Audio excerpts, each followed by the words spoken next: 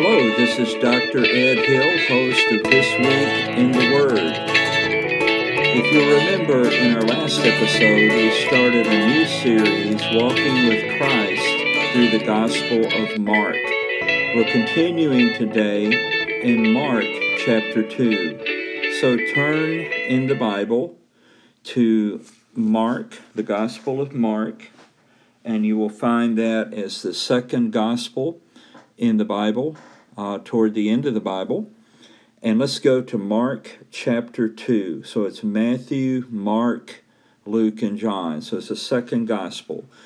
Mark chapter 2. And again he entered into Capernaum after some days, and it was noised that he was in the house. We're talking today about when Jesus is in the house. Good things happen when Jesus is in the house. And we know from what we read at the end of Mark chapter 1 that Christ, after freeing many from demon possession, freeing people from disease, even cleansing a leper, completely restoring him to health, he went, actually that was part of his preaching tour, but he had left Capernaum and did a preaching tour about the good news that he had come to save mankind. The kingdom of God was present. So here we see that he's back in Capernaum, which he has set up basically as his headquarters on the Sea of Galilee. So again, he's in Capernaum, and pretty soon, it says, after some days, it was noised that he was in the house. Verse 2. And straightway many were gathered together, insomuch that there was no room to receive them, no, not so much as about the door. And he preached the word unto them. So the whole area converges on this house. The house is not only filled, access to the house is filled. Nobody else can get in or out. Now, why were all of these people coming? Well, so many had been healed, so many had been freed from demonic possession, and, of course, probably by now the story of the healing of the man that had leprosy had been noised everywhere. So everybody comes, and they bring everybody they know that needs Jesus' help. Verse 3, and they come unto him, bringing one sick of the palsy, which was born of 4. So here comes someone who cannot walk, and he's being carried, if you will, on a stretcher of some type by 4 others. And these must have been family members or very good friends, but people that cared about him and wanted him to come to Jesus. Sometimes, friends, think about this spiritually speaking. People will come to Jesus, but God uses us to help them get there. Well, this man is brought. Verse 4, and when they could not come nigh unto him for the press, they uncovered the roof where he was, and when they had broken it up, they let down the bed wherein the sick of the palsy lay. Have a little fun right here in verse 4. Once again, the media turns people away from Jesus. That's not what this is about. It just means that there were so many people around the house that they had to climb on top of the flat roof, remove some tiles, and lower this man, I guess using cords or ropes, lower him right in front of Jesus. That must have been really a neat sight. Here's the Lord teaching the word, and the roof is removed, and this guy is lowered right in front of the Lord. Wow. So, verse 5, when Jesus saw their faith, he said unto the sick of the palsy, Son, thy sins be forgiven thee. Now notice that he didn't comment on the faith of the man who needed his help, but he commented on the faith of those that brought him to Jesus. That's pretty neat. But Jesus looks at him, and instead of saying what we would expect him to say, like, I'm healing you, get up and go home, he says instead, he looks at him and he says, Son, thy sins be forgiven thee. Now, I don't want to read too much into that, but it may be that he had done something or been living in a way that led to the condition he was in. That's not to say that everybody in that condition, that's the reason, but maybe in his case it was. But anyway, whatever, Jesus tells him, your sins are forgiven. Verse 6.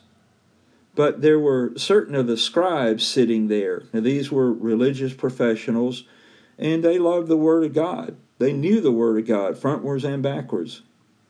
But there were certain of the scribes sitting there and reasoning in their hearts. They didn't say anything, but they were thinking, and I believe sincerely, why doth this man thus speak blasphemies? Who can forgive sins but God only? So they were deeply agitated about this. Verse 8, and immediately when Jesus perceived in his spirit that they so reasoned within themselves, he said unto them, why reason ye these things in your hearts? Whether is it easier to say to the sick of the palsy, thy sins be forgiven thee, or to say, arise and take up thy bed and walk? But that ye may know that the Son of Man, talking about himself, but that ye may know that the Son of Man hath power on earth to forgive sins, he saith to the sick of the palsy, I say unto thee, arise and take up thy bed and go thy way into thine house.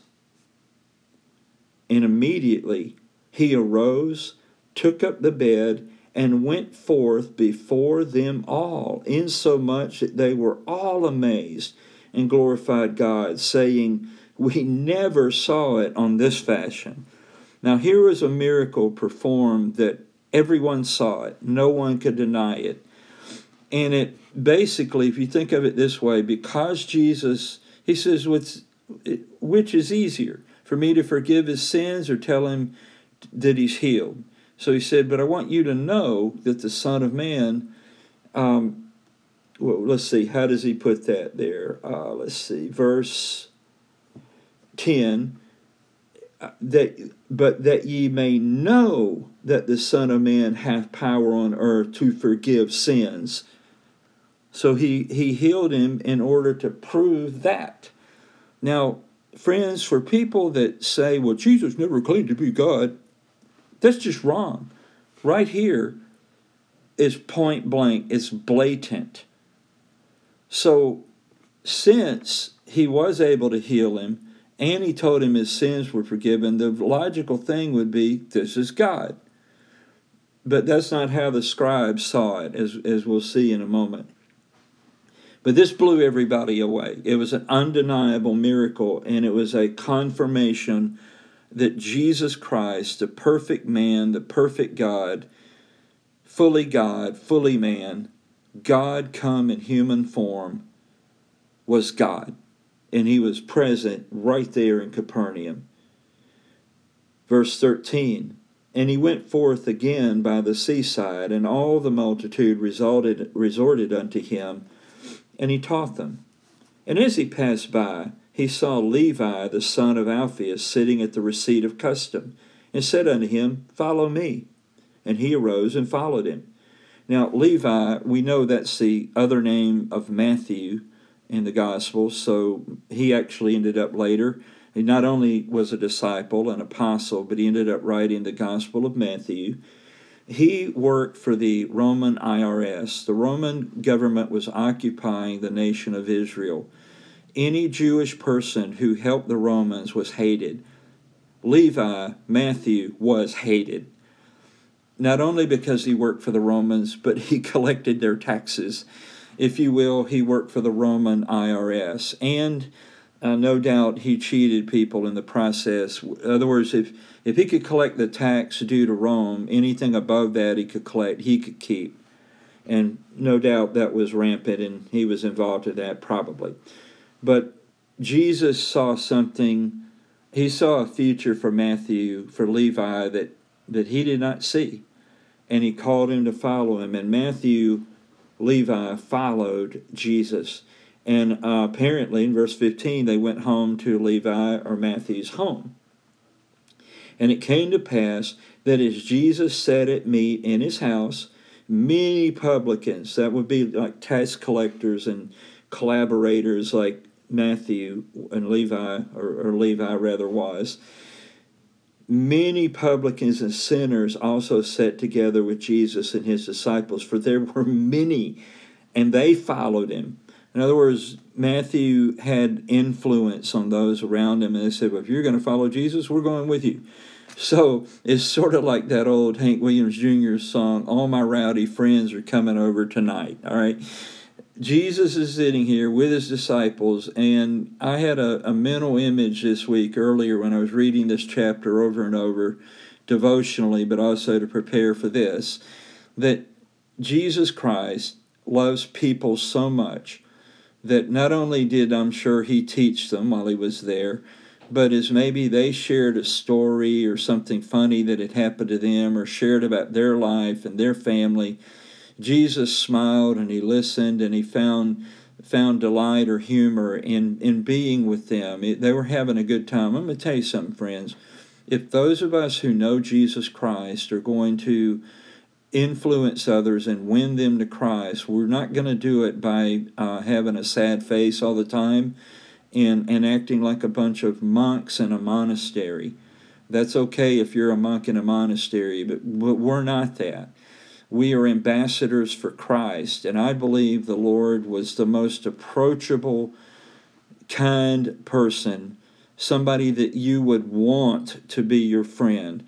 And how do I know that? Because these publicans and sinners, if he was like the religious types up in Jerusalem around the temple, always upset about something, they wouldn't want to be around Jesus. They loved being around Jesus. Well, this burnt up the religious people. It probably even bothered the disciples, to tell you the truth. And God has been teaching me over the years about this. There are times in a work type setting or business setting where I'm with other people, and those people are not churchgoers. They're not all professing Christians. Let's just put it like that. And they may be drinking. I don't drink at all. Barbara and I have been in business type settings where we commented each other. We think we were the only person out of hundreds in a room that weren't drinking. You know, if you drink, that's between you and the Lord. We could discuss that sometime, but it's just something I don't do. But anyway, the point is, if I'm going to be around people and influence them for Christ, I can't be telling them, you can't drink around me. You know, now in my home, that's different, but I'm just talking about out in the world. And so, you know, if we're going to win people to Christ, we can't be telling them everything they can't do because they're lost. They need Christ, and they need to be won to Christ by people who like them and love them and care about them. So all of these publicans and sinners enjoyed being around Jesus. Not to say that he approved of everything they did or said, but he had a higher goal, that is to bring them to himself. So anyway, don't get all tied up in your religion where you're a real pill and non-Christians don't ever want to be around you, okay? Loosen up. You know, it's like that famous movie line, lighten up, Francis. You know, don't be like, anyway, you get it. So let's move on. All right, so they're all there. They're having a good time. They're beginning to see who Jesus Christ really is. And so there's just a bunch of them. But verse 16, it never fails. The religious folks, and I've done this, I'm sure, but we shouldn't do it. Verse 16, and when the scribes and Pharisees saw him eat with publicans and sinners, they said unto his disciples, how is it that he eateth and drinketh with publicans and sinners? When Jesus heard it, he saith unto them, they that are whole have no need of the physician, but they that are sick. I came not to call the righteous, but sinners to repentance. And I think these guys were so wrapped up in their religiosity and in themselves that they said, okay, good point, Jesus, go for it. And what they should have done is realize, hey, we're all publicans and sinners, not just the publicans and sinners. I mean, that's what Jesus is really aiming at here, but I'm sure it went right over their heads. And so anyway, it's still true. You don't go to the doctor unless you're sick, right? So only the people who know they're sick know they need a doctor. Well, the Pharisees and scribes didn't know yet that they were sick, but the publicans and sinners did. So anyway, Jesus sets the frame there for that. All right, verse 18. And the disciples of John and of the Pharisees. So here's people who were still, had been or still following John the Baptist, and of the Pharisees who were the religious, Bible-believing conservatives of that day. Nothing wrong with being a Bible-believing conservative, but they were letting all of their little rules get in the way of their relationship to Christ. They missed Christ at this point. And the disciples of John and of the Pharisees used to fast, and they come and say unto him, Why do the disciples of John and of the Pharisees fast, but thy disciples fast not? And Jesus said unto them, Can the children of the bride chamber fast while the bridegroom is with them? As long as they have the bridegroom with them, they cannot fast. I mean, think about it like this. If you're at a wedding celebration, are people fasting there? No, man, they're feasting. They're having a great time. They're celebrating. How ridiculous a question that was that they asked of the Lord. But again, they were just trying to check off their religious boxes. And the disciples weren't quite, and the Lord were not quite fitting into all of those boxes. Verse 20. But the days will come when the bridegroom shall be taken away from them, and then shall they fast in those days. I believe the most obvious time this happened was when the Lord was crucified and was buried. And then, of course, fasting has been a part of the church since that time. So they're just basically saying, hey, why aren't your disciples walking around sad all the time like we do, so everybody sees how sad and righteous we are? And Jesus just said, because the bridegroom is present. Now, here's a neat thing. Israel was supposed to be looking for God to come, the bridegroom. Israel was like the wife. God was like the bridegroom. And Jesus is the bridegroom. Jesus has come to Israel to save them and perform the marriage. They missed him. And I think he was even alluding to that right here as well. But they completely missed him. Verse 21. No man also seweth a piece of new cloth on an old garment, else the new piece that filled it up taketh away from the old, and the rent is made worse. And no man putteth new wine into old bottles, else the new wine doth burst the bottles, and the wine is spilled, and the bottles will be marred. But new wine must be put into new bottles. So the Pharisees and the disciples of John, in their orientation in life, were looking backwards. Jesus, and pretty soon the disciples and Christians, we don't live our life looking backwards. We look forward to the new things that Jesus Christ has created. The church, and not rules, but a relationship with Him. Well, they're not done. Verse 23. I don't know if you've ever been around somebody who believed that they were a Christian, and maybe they even were or are, but they're all tied up in rules. If you've ever been around somebody like that, it can get intense. Well, here you go. Verse 23. And it came to pass that he went through the cornfields on the Sabbath day, and his disciples began, as they went, to pluck the ears of corn. And the Pharisees said unto him, Behold, why do they on the Sabbath day that which is not lawful? In other words, they were saying that these guys are out working, harvesting. Well, they were hungry, and they were eating something off of those heads of grain there. Verse 25, and he said unto them, Have ye never read what David did when he had need and was an hungered, he and they that were with him? How he went into the house of God in the days of Abiathar the high priest, and did eat the showbread, which is not lawful to eat but for the priest, and gave also to them which were with him. And he said unto them, the Sabbath was made for man, and not man for the Sabbath. Therefore, the Son of Man, talking about himself, therefore the Son of Man is Lord also of the Sabbath. He alludes back here to King David. Well, Jesus Christ is the greater son of the great King David. Jesus and his disciples were not doing anything wrong. And he makes the point here that the Sabbath that these Pharisees were so intent on guarding and keeping, and they made it, instead of a day of rest and worship, they made it a day of work, trying to keep all these rules that they invented. And Jesus says, listen, the Sabbath was made for man, in other words, for the benefit of man, so he can rest and worship God. The Sabbath was not made so man would have more work to do on the Sabbath with rules to keep, that makes the Sabbath a drudgery. So he states again here in verse 28 that he is, in fact, God. Therefore, the Son of Man is Lord also of the Sabbath. Let me put it in my terms. I think I have this right.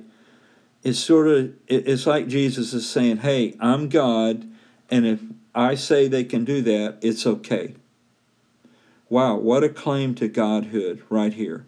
I hope that as we're walking with Christ through the Gospel of Mark, you are seeing Jesus, perhaps some of you, in a new way for the first time, and for many of us, hopefully in a fresh way.